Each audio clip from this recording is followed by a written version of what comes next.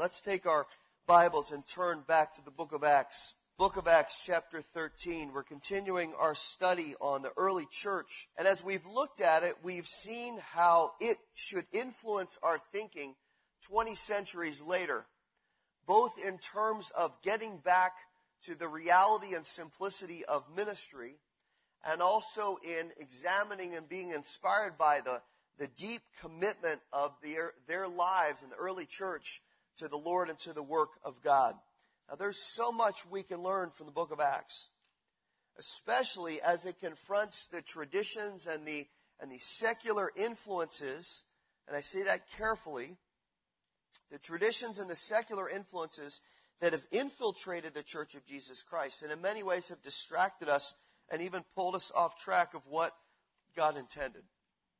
What is so powerful and compelling about the book of Acts is that when you look at it, there's no denying the power of the apostles' ministry. And there's no denying the obvious anointing that the Holy Spirit put on the early church. And that stands in a very stark contrast to the kind of man-centered, man-driven philosophy of the church in the 21st century. And I wonder what Paul would have had to say about that. I wonder how he would have addressed that, because it's not hard to conclude that some of the methods that we have come up would be utterly ineffective and almost ridiculous if we try to put them into the middle of the book of Acts.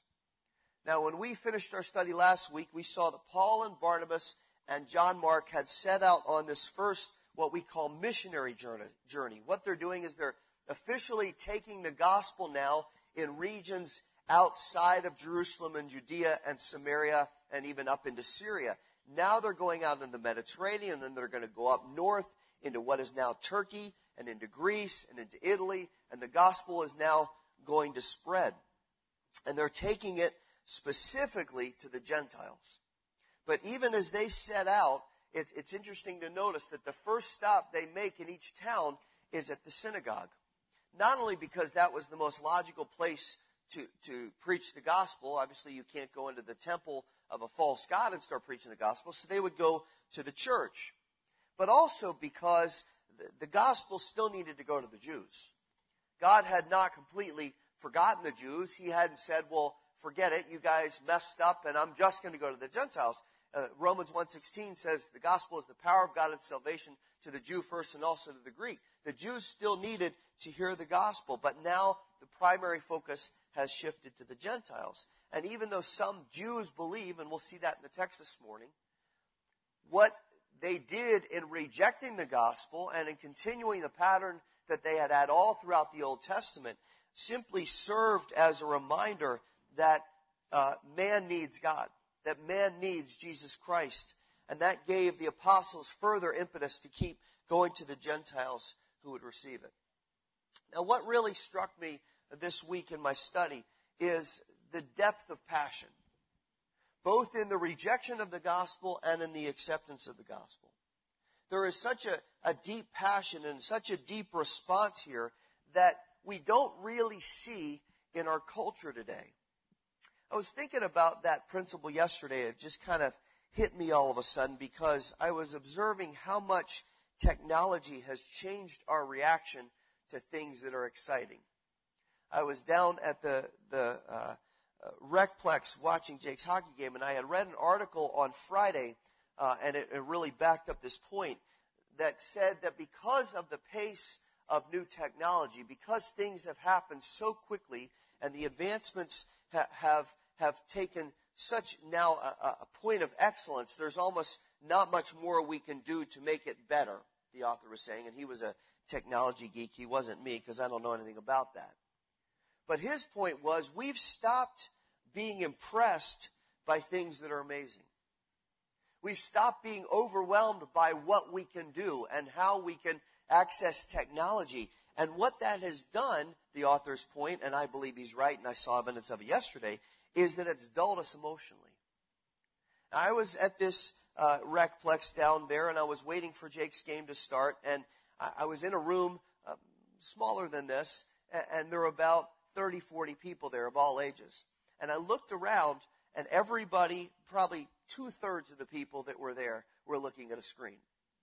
Now, even though somebody was sitting right next to them, even though kids were saying, Daddy, Daddy, Mommy, Mommy, you know how kids do that? Anybody else have kids that do that? And you know, there was a lot of commotion, a lot of movement, people were eating. But as I watched around the room, by and large, most people were quietly staring at a screen. Now, no one who was looking at their iPod or cell phone or iPad or whatever device they had, not one person was showing a trace of joy. Not one person was showing a trace of amazement over what they were seeing. And then I watched as the game got ready to start and people came in and said the game's about to start. The people in the reaction, they were very muted and very passive, almost like they were bothered. They were having to leave their screen, and yet they weren't having any joy from their screen, but they were bothered that they were going to be interrupted about it. Now, I don't know if that is because of technology or because of the state of the world or the economy or the fact that people are tired or busy or whatever. I don't think anything's fully to blame. But I think it's interesting that the strong, real, passionate emotions that we see in Acts really now in our culture are the exception rather than the norm. And that's even true in churches. For example, the prevailing trend in Christianity is that our worship services, and I want to put those words in quote, that our worship services should be packaged. They should be planned to the second. They should be programmed with lights and media, and any deviation from the plan is highly discouraged. But I believe that what that's done, and I think this is almost undeniable, is that it's made services feel more artificial and contrived rather than a full expression of praise to God. Now, I could be wrong, but I don't think I am. Because the passion has been pulled out of what we're doing because we're so dulled by all that we have. Now, that's what makes this text so fascinating and so exciting. Because here we see authentic, powerful reactions to the gospel of Jesus Christ. Some are opposed and some are receptive. And in looking at these reactions this morning, there's a spiritual principle that the Lord wants to challenge us with. So let's take the text. We got a lot to read. Verses 16, we're going to start in verse 13. Verses 16 to 36 are a pretty familiar summation of Jewish history in the gospel, but I think it's important that we get that context. So we're going to read those fairly quickly, and then we're going to really concentrate on verses 42 to 52. So hang with me, all right? I'm going to read a lot now. Let's start in verse 13. Now Paul and his companions put out to sea from Paphos and came to Perga in Pamphylia, but John left them and returned to Jerusalem. But going on from Perga, they arrived at Pisidian Antioch. And on the Sabbath day, they went into the synagogue and sat down. After the reading of the law and the prophets, the synagogue officials sent to them, saying, Brethren, if you have any word of exhortation for the people, say it. So Paul stood up and motioned with his hand and said, Men of Israel, and you who fear God, listen. The God of this people Israel chose our fathers and made the people great during their stay in the land of Egypt. And with an uplifted arm, he led them out of it. For a period of about 40 years, he put up with them in the wilderness. When he had destroyed 7 nations in the land of Canaan, he distributed their land as an inheritance, all of which took about 450 years. After these things, he gave them judges until Samuel the prophet. Then they asked for a king. And God gave them Saul, the son of Kish, a man of the tribe of Benjamin, for 40 years. After he removed him, he raised up David to be their king, concerning whom he also testified and said, I found David, the son of Jesse, a man after my heart, who will do all my will. From the descendants of this man, according to the promise, God has brought to Israel a Savior, Jesus, after John had proclaimed before his coming a baptism of repentance to all the people of Israel. And while John was completing his course, he kept saying, What do you suppose that I am? I'm not he, but behold, one is coming after me, the sandals of whom feet I'm not worthy to untie. Brethren, verse 26, sons of Abraham's family, and those among you who fear God, to us the message of this salvation has been sent. For those who live in Jerusalem and their rulers, recognizing neither him nor the utterances of the prophets which are read every Sabbath, fulfilled these by condemning him. And though they found no ground for putting him to death, they asked Pilate that he be executed. And when they had carried out all that was written concerning him, they took him down from the cross and laid him in a tomb. But God raised him from the dead. And for many days he appeared to those who came up with him from Galilee to Jerusalem, the very ones who are now his witnesses, his people. In other words, all of us. We preach to you the good news of the promise made to the fathers, that God has fulfilled this promise to our children, and that he raised up Jesus. As it also is written in the second psalm, you are my son, today I have begotten you. As for the fact that he raised him up from the dead, no longer to return to decay, he has spoken in this way, I will give you the holy and sure blessings of David. Therefore he also says in another psalm, you will not allow your Holy One to undergo decay. For David, after he had served the purpose of God in his own generation, fell asleep and was laid among his fathers and underwent decay. But he whom God raised up did not undergo decay. Therefore let it be known to you, brethren, that through him forgiveness of sins is proclaimed to you, and through him everyone who believes is freed from all things, from which you could not be freed through the law of Moses. Therefore take heed, so the things spoken of the prophets may not come up to you. Behold, you scoffers, and marvel you and perish, for I am accomplishing a work in your days, a work which you will never believe, though someone should describe it to you. Stop right there for a minute. It's a lot of text, and it's a lot of history. So let's start with where they are and what they're doing. Now, in this leg of the trip, if you guys would throw up the map for me, Paul and Barnabas leave the island of Crete. That's that little island that's out here in the middle of the Mediterranean in the upper right corner. And they go up into Pamphylia. And eventually they go to the top part where you see that little circle. And it was a place called Pisidian Antioch. Now, Pisidian Antioch was a very important Roman city. And it had been made the capital of the area, and this is all kind of that middle section there, of the area of the province of Galatia. Now, Pisidian Antioch was important, and you need to know this background, because it was a hub for military training. And it was also a center of economic and religious activities. That made it a place where there were a lot of different cultures and a lot of different powerful people and a lot of people of influence. And there were a lot of different belief systems all melded together. So it made it both hostile ground for the gospel and fertile ground for the gospel. Now, Paul visited Pisidian Antioch on each of his 3 missionary journeys. And he gave his first sermon to the Gentiles. We just read it. It's right here in Acts chapter 13. And eventually, this city, Pisidian Antioch, would become the epicenter for Christianity in Asia Minor. It would become the place where the gospel would really bloom forth. Now, if you'd put up the next slide, please. This is a picture of what it looks like today. And that structure you see right in the middle of the frame is the remains of a Byzantine church under which they have excavated, and they have found a first century building that was the synagogue that Paul preached in. So when you see that building right there in Pisidian Antioch, underneath that, right there, is where Paul stood and gave this sermon. Now imagine what it was like as they're having their service in the synagogue and Paul and Barnabas walk in. This is like every preacher's worst nightmare, right? All of a sudden, they walk in and they sit down. They don't make a show of themselves. They just come and they sit in the back and they're listening to what's going on. And the officials recognize them. And they say, hey, you guys need to come up and speak to us. Give a word of exhortation to the people. What they're probably expecting is that they will come in and they'll encourage the people in their Judaism, and that they'll not use this opportunity to say anything controversial, and that it'll be all nice and good. Well, they're wrong. They're wrong.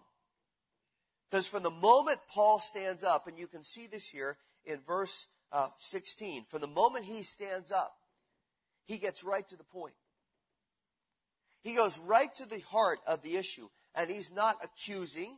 There's nothing condemning here. He's not acting as a judge. He's not pointing his finger at them. He's not taking a hostile tone. He's just saying, we need to understand what's happened. And I want you to notice how he addresses them in the middle of verse 16. He says, men of Israel, and you who fear God. Now, we don't know if that is supposed to be the same thing or whether he's drawing a distinction here. Some of the Jews might have seen that as a little slam. Some of them might have said, well, what does that mean? But the fact is that Paul is going to talk about this very issue. He's going to talk about the fact that the Jewish nation had every opportunity to trust the Lord, and they had failed to do that. And in the span of about 3 to 5 minutes, it took me about 2.5 minutes to read that text. So let's give Paul the benefit of the doubt. Let's double the time. In the span of 5 minutes, he gives a succinct history of the Jewish nation. And he hits all the highlights of how God had blessed Israel and how God had worked to keep them humble and keep them in the center of his will, and how he had brought Christ to be their Redeemer. Paul's emphasis here on God's deliverance and God's faithful fulfillment of his promises is so strong that this message right here is the most God-centered text in the book of Acts. In fact, those of you that are taking the How to Study the Bible class, right? We know that we look for repetition of concepts, right? We draw our little logos and our little icons, and we find all the times that a word's mentioned. Well, let me tell you about this text. Between verses 16 and 39, what we just read, that sermon, Paul talks about God, Jesus, him, and he. We lump all those together. From 16 to 39, he talks about it 45 times. In other words, in the span of 23 verses, it's God, Jesus, God, Jesus, God, Jesus, God, Jesus. And there's no way that that's accidental. The Holy Spirit is sending a strong message that trusting in works and trusting in your heritage, like the Jews did, or trusting in acquiring wisdom and being your own God, like the Gentiles believe, that both of those systems fall short of salvation through Christ. And look at how he lays it out. Just recap, just skim as I talk. He reminds them of all that God's done for them. He chose you as a nation. He led you out of Egypt. I love the line in verse 18. It's my favorite. He put up with you in the desert. He abided you. He allowed you to be crazy. Aren't you grateful for all the times in your life when the Lord put up with you? Aren't you glad God is slow to anger and rich in compassion? I know I am. And then he says he destroyed 7 nations so you could occupy the promised land. And he gave you judges when you rebelled. And he gave you a king you didn't need, which you proved by choosing the wrong guy. And then he gave you the right king. He gave you David. And David was a man after his heart. And on it goes. All of this proving an essential fact. Israel, you had every advantage. You had everything a person could want. You had everything a nation could want. You were chosen. You had God's presence. You were led by him. He gave you guidelines in his law. He forgave you when you sinned. He took you to your own land that he promised to your forefathers. He defeated your enemies. He gave you the best possible leader. You had everything. And even with all of that, you proved without a shred of doubt that man can't save himself. God gave you every single advantage. So if there's any way man could say, I can do it, I can save myself, you would have proved it because you had all the advantage. But you didn't. You completely rebelled against him. You rejected his leadership. You rejected his way of living righteously. You turned against him, and you have proved the point. And yet, look at verse 23. He still sent Christ. Even when you turned against him, even when you got arrogant and smug, even when you said, we don't need you, God, even when you turned fully away from him, he still sent Christ. Because you needed a Savior. And we need a Savior. And the Gentiles need a Savior. And the Jews couldn't possibly have missed that now. And the Gentiles were about to get the gospel too. That's why when you look at verse 26, Paul does draw a distinction. He says, there are those of you that are depending on your heritage as Jews, and there are those of you that actually fear God. And this is where the message is very direct. He says, when I was back in Jerusalem, I was part of the crowd that rejected Jesus. I was part of the crowd that refused to understand the prophets. Listen, I'm a Pharisee. We knew the prophecies. We knew what Isaiah said. We knew what Daniel said. We knew all the prophecies about Jesus. We understood them. But when Jesus came, we didn't want anything to do with it. We just looked the other way and closed our eyes and covered our ears and said, that can't possibly apply to him. So we understood, but we rejected it. And the Jewish nation, he says, is still continuing to reject him. And you know what they did? They took an innocent man who was told he was innocent by Pilate, and they executed him. And now you have relied on Abraham, and you've relied on David, and you've relied on all your past, and thinking that those great patriarchs are the one that are going to save you. Well, let me tell you this morning, they're dead and their bodies are decaying, but not Jesus Christ. Jesus Christ, the Holy One, who they rejected, he's alive this morning. His grave is empty. His body's not decaying. He is in heaven, and he will free anyone who believes from the bondage of sin. Now, that's where it starts to get powerful, because then we see the reaction, and the reaction is very interesting. There are two distinct reactions. And they say something about the state of our heart. And they say something about the evidence of our conviction. Look at verse 42. Let's read some more. As Paul and Barnabas were going out, the people kept begging that these things might be spoken to them the next Sabbath. Now, when the meeting of the synagogue had broken up, many of the Jews and of the God-fearing proselytes followed Paul and Barnabas, who, speaking to them, were urging them to continue in the grace of God. Now a week passes between 43 and 44. The next Sabbath, nearly the whole city assembled to hear the word of God. When the Jews saw the crowds, they were filled with jealousy and began contradicting the things spoken by Paul, and they were blaspheming. Paul and Barnabas spoke out boldly and said, it was necessary that the word of God be spoken to you first, speaking of the Jews. Since you repudiate it and judge yourselves unworthy of eternal life, behold, we're turning to the Gentiles. For so the Lord commanded us, I have placed you as a light for the Gentiles, that you may bring salvation to the end of the earth. Verse 48, when the Gentiles heard this, they began rejoicing and glorifying the word of the Lord, and as many as had been appointed to eternal life believed. And the word of the Lord was being spread through the whole region.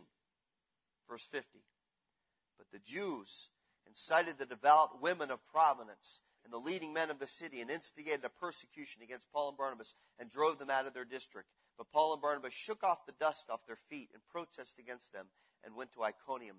And the disciples were continually filled with joy and with the Holy Spirit. Now, when Paul finishes his message, notice in verse 42 that as he and Barnabas leave the synagogue, a very important phrase here, the people kept begging them to come back a week later and tell them more. These are people that have been stoked by the gospel of Jesus Christ, and it made them hungry.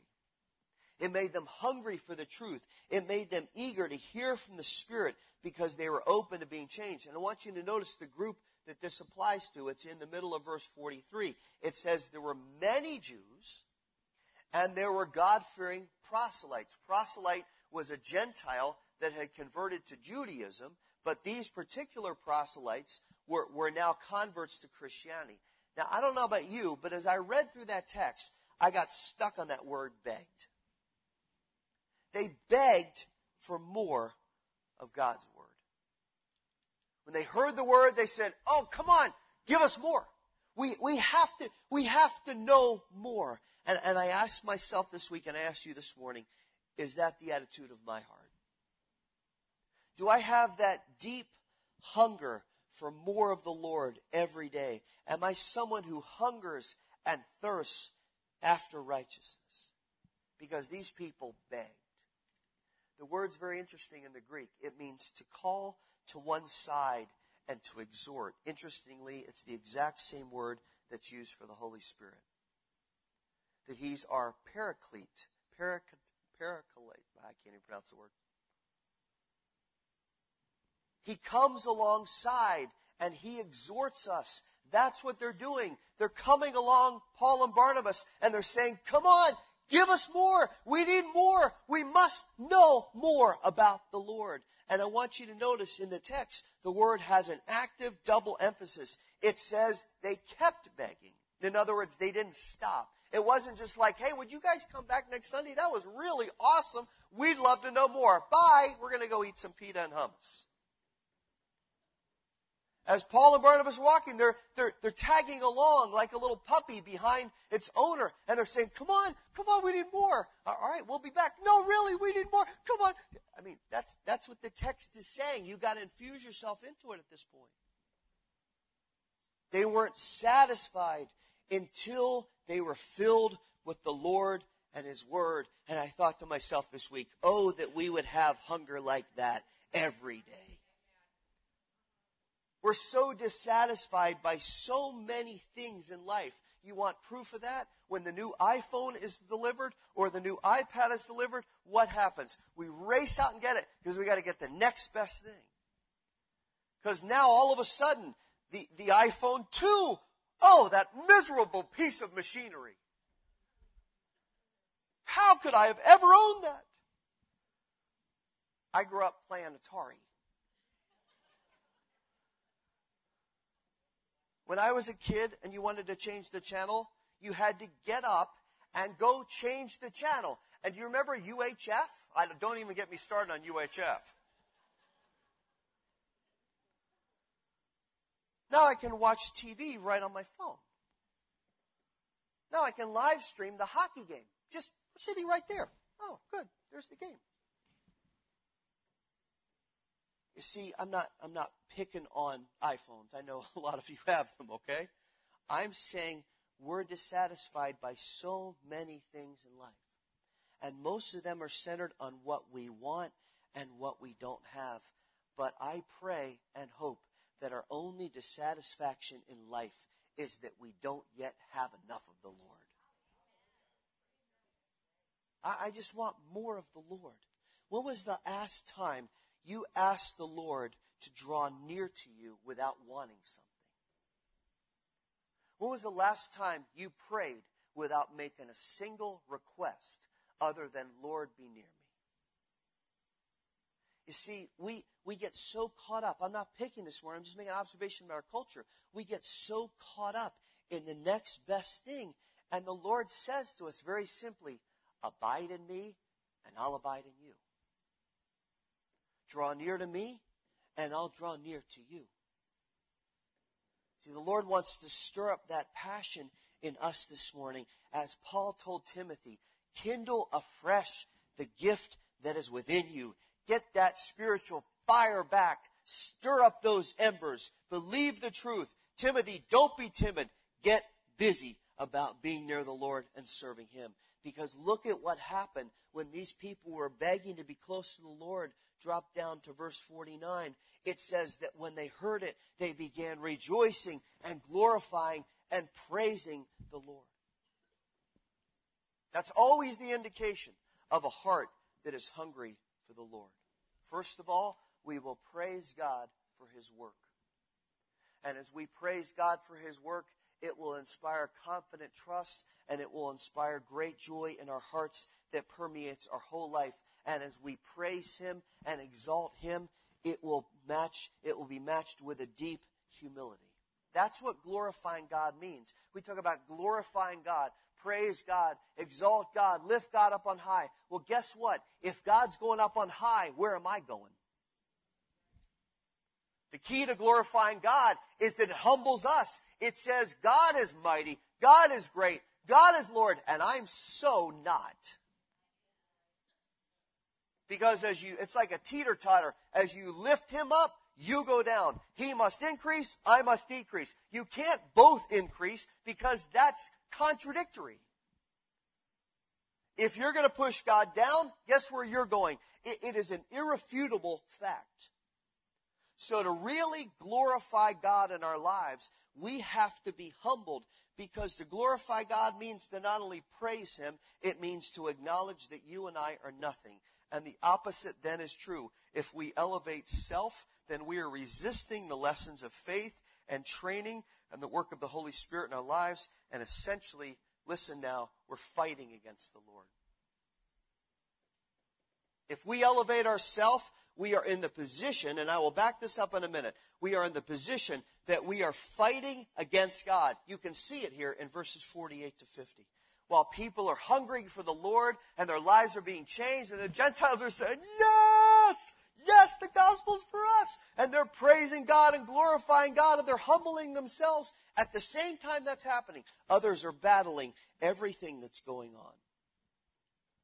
Look at how the Holy Spirit describes it in the text. All of these are in verse 45. It says they were filled with jealousy. The word in the Greek literally means that they saw the apostles as rivals. And they did this simply because the crowds were paying attention to Paul and Barnabas, and they were compelled by the message of the gospel. It was not because they had done anything wrong.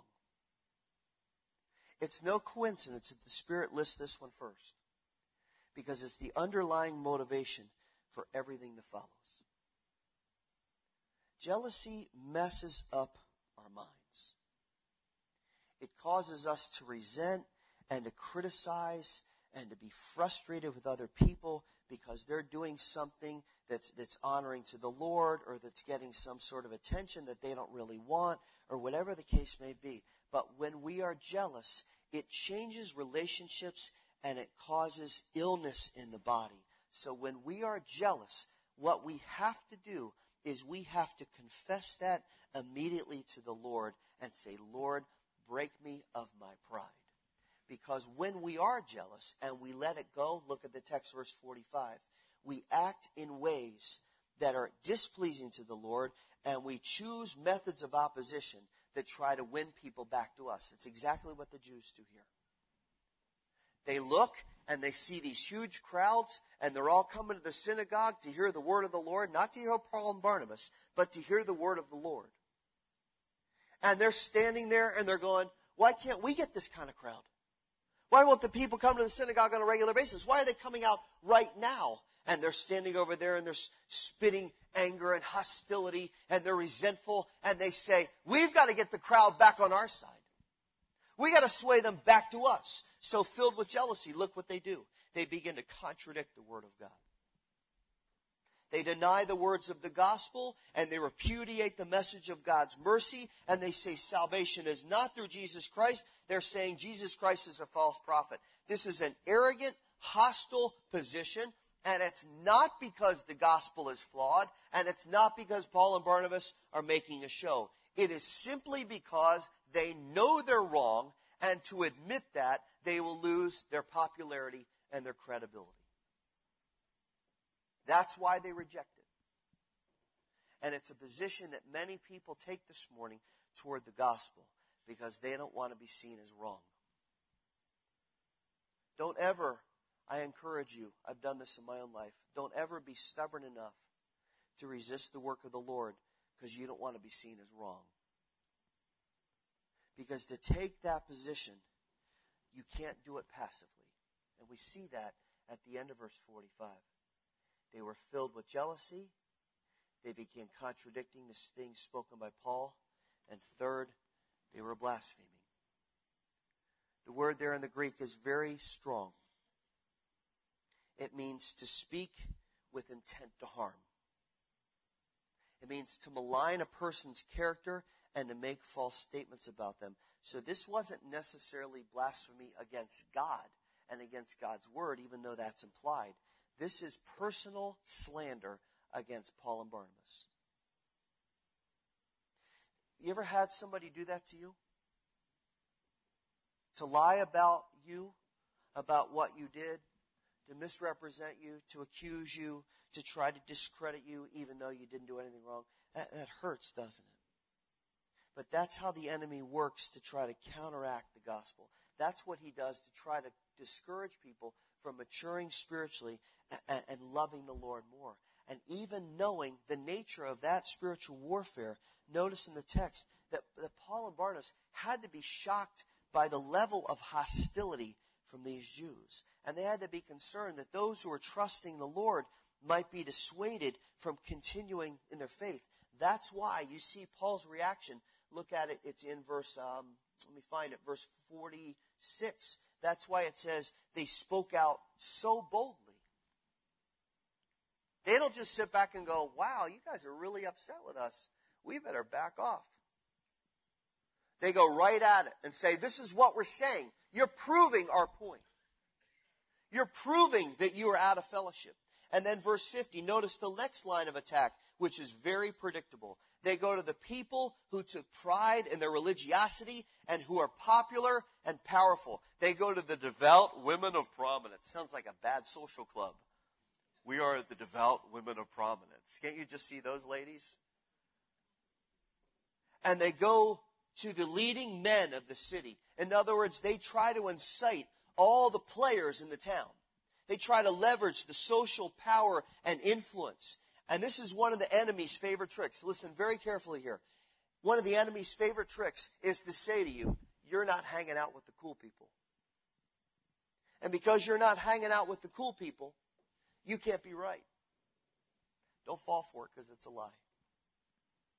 Our goal is not to please man and get his approval, but to please the Lord and get his approval. And what is so tragic about this opposition that they instigate is they're not only trying to stop the gospel, but they're blocking their own hearts from receiving what God was doing. When I was trying to think about a title for this message, it came to me pretty quickly that it should be begging or battling. And I really sought the Lord for that second word. I really waited on him. Because I wanted to make sure that the Spirit told me the right word to convey what's happening in the text and what we sometimes do with the Lord. How many times do you and I strive against his conviction? How many times when the Lord is leading us, even in difficult ways, we kind of question that and say, Lord, I don't know if that's right. Or when God calls us to be broken of our pride and our arrogance and our stubbornness, how often do we put up resistance and say, I don't really feel like doing that? I don't know about you, but I do it a lot. But listen, the last position we want to be in is battling against the Lord. The last position you want to be in this week is battling against the Lord, and it often is very subtle. That's why we need to take heed to ourselves and guard our hearts and minds and confess immediately when we rebel. Because here is the unvarnished truth. Every battle against the Lord is sourced in us wanting to get our way. Every battle against the Lord is sourced in us wanting to get our way. That's why God says in Hebrews chapter 11, I will resist the proud. And the verse there literally means, and you've heard this before, that God puts on his full battle gear to fight us. Oh, Jesus is loving and he's forgiving and he's patient and he's kind and he's compassionate. But when he smells hell on us, he fights it. He will not tolerate it. He will not put up with it. And if we're going to go to battle with the Lord because we want our way and we want our pride to be elevated, we can expect that he will put on all his armor and he will fight that pride and he will break us of our resistance. But then there's the second part of the word, when we are humble before him, when we're begging and rejoicing and glorifying him, he says, I will pour out my grace upon your life. See, the contrast is so clear in these last 9 verses. Look back at verse 44 for a second. The next week, the whole city comes out. You saw the picture of the area. Imagine that scene. Close your eyes and try to picture it. As all the people of the city come out, moms, dads, children, old people, young people, scholars, new converts, religious Jews, they're all jamming into the synagogue and the area around it. And as the crowd is assembling, the Jews are jealous and they take a stand of opposition and they start to stir up the crowd. That wouldn't have been easy because the people were really ready to hear the gospel. But they start to blast the message of the gospel and they start to blaspheme God and his word and his servants. And Paul uses that opposition. He says, this is the evidence. This is exactly what I was talking about 1 week ago when I said when we were in Jerusalem, we were opposing Christ. This is what you need to see. And this is why the gospel now is going to the Gentiles, and the Gentiles go wild. As soon as he says that, I love the verse. It's in verse 48. The crowd cheers. They go crazy. And they start praising God. And the Jews get angry. And they drive Paul and Barnabas out of town. Let me give you a last thought. You've got the Gentiles and some of the Jews and the proselytes that are cheering and praising God and exalting God and magnifying Him and humbling themselves and responding to the gospel. And over on this side, you've got all the Jews who are resistant and so angry that they're about to drive these men out of the district. What you do not see in the text is that no one was indifferent. There was not a third group of people that kind of said, well, we don't really want to beg and believe, and we don't really want to blaspheme in battle.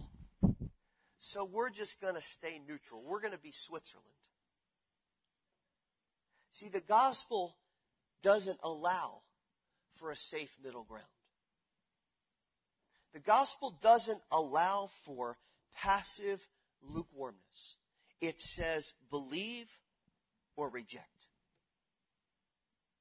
God says in Revelation, don't sit there in the middle. Don't say, I want my cake and I want to eat it too. I want to be my own guy when I want to be, and when I really need help, I'll call on God, and I want to be encouraged on Sundays and kind of build up, and maybe I'll take a class, but really I want to do my own thing, so I'm going to live this life, and then I'm going to live this life, and back and forth, and if people ask me, I'll give them kind of a safe, PC answer that doesn't really say who I really am, and I'm not really going to stand for the gospel. I'll take an interest, but no, the gospel never allows for that.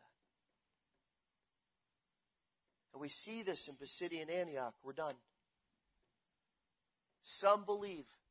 Some rejoice. Some praise God. Others say, get out of our sight. Just get out of here. We don't want you anymore. But what's powerful is they don't make inroads from the people. Because when your heart is changed, you don't believe the lies of the devil, and you don't believe the attacks against what you know is true. You don't get discouraged or disheartened in the extent that you fall back. And we see that. Paul and Barnabas leave. Look at it one more time. I know I said I'm done, but let me give this one more verse. Paul and Barnabas leave, and they shake off their feet. That was an ancient sign of saying, I don't want to have anything more to do with you. They shake off their feet, and it says, as they went, they were continually filled with joy and the Holy Spirit. Listen, when we're standing for the Lord, we're not going to be discouraged. We're not going to be disheartened. When people attack us, we're not going to say, I don't know what to do. This is miserable, and God told me this was going to happen, but no. The Lord is my strength and my shield. The Lord is my strong deliverer. The Holy Spirit indwells to comfort and guide and help us. We can be strong for the Lord and stand firm for Him. But don't fall back into that soft middle ground. This morning, are you begging? Are you saying, Lord, more of you, more of you, more of you every day? I need more of you. I need to be closer to you. Or are you kind of battling the Lord? Still full of self, Paul. I don't know. I get it. I get what you're saying, but I don't know. I'm still a little indifferent, and I'm just not growing, and I don't feel the passion. Listen, if that's true, you are not spending time in the presence and power of the Lord. You need to get before Him and say, God, work in my life. Let's close our eyes. Just take a minute before the Holy Spirit right now. Let Him speak to your heart.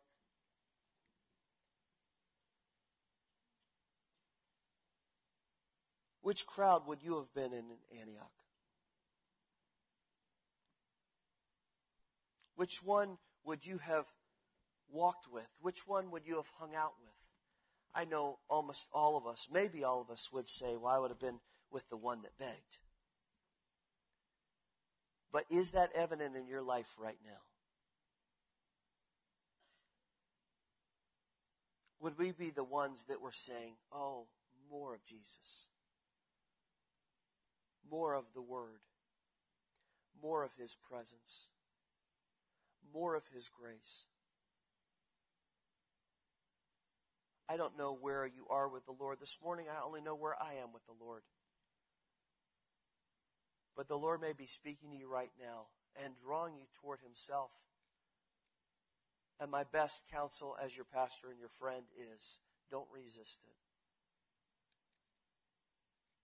There is nothing in this life that is worth putting up against the Lord and saying, this is more important to me than you are.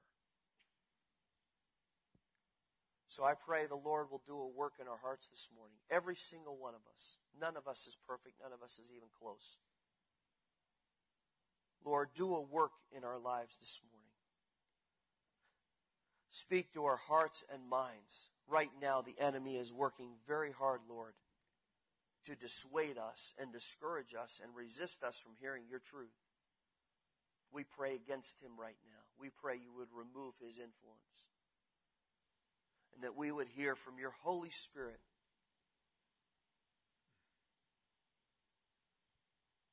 Father, where there is resistance in a heart this morning, I don't know why it would be there, but Lord, it's there. Break that.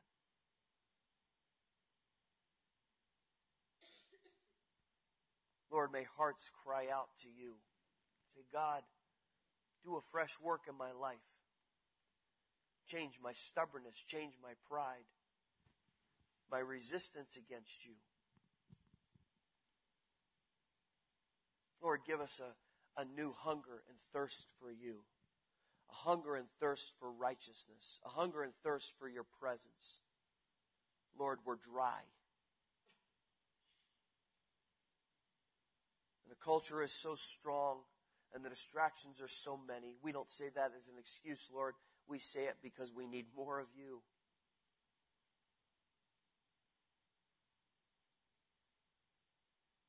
I want to encourage you right now, just quietly where you are. You don't have to say anything out loud. You don't have to raise a hand. You don't have to come forward. Just between you and the Lord. If the Lord's speaking to you right now and he's calling you to desire more of him, just ask him for that right now. Lord, I need more of you. I need less of self. Teach me that every day. Convict me of that every day. I want to be one of the ones that begs, that says, Lord, come alongside me. And I pray this morning that if you're praying that prayer in your heart, that prayer is sincere. Be easy as we walk out the door this morning, because the enemy will start to attack and he'll start to create doubt. And he'll say, that was a decision in the moment. That was emotionalism. So if you're going to pray that prayer this morning, pray it sincerely. Lord, tomorrow, more of you. Tuesday, more of you. Wednesday, more of you.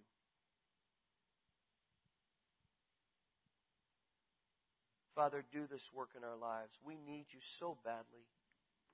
You have redeemed us and saved us and called us your own. Now fill us again and again with your Spirit.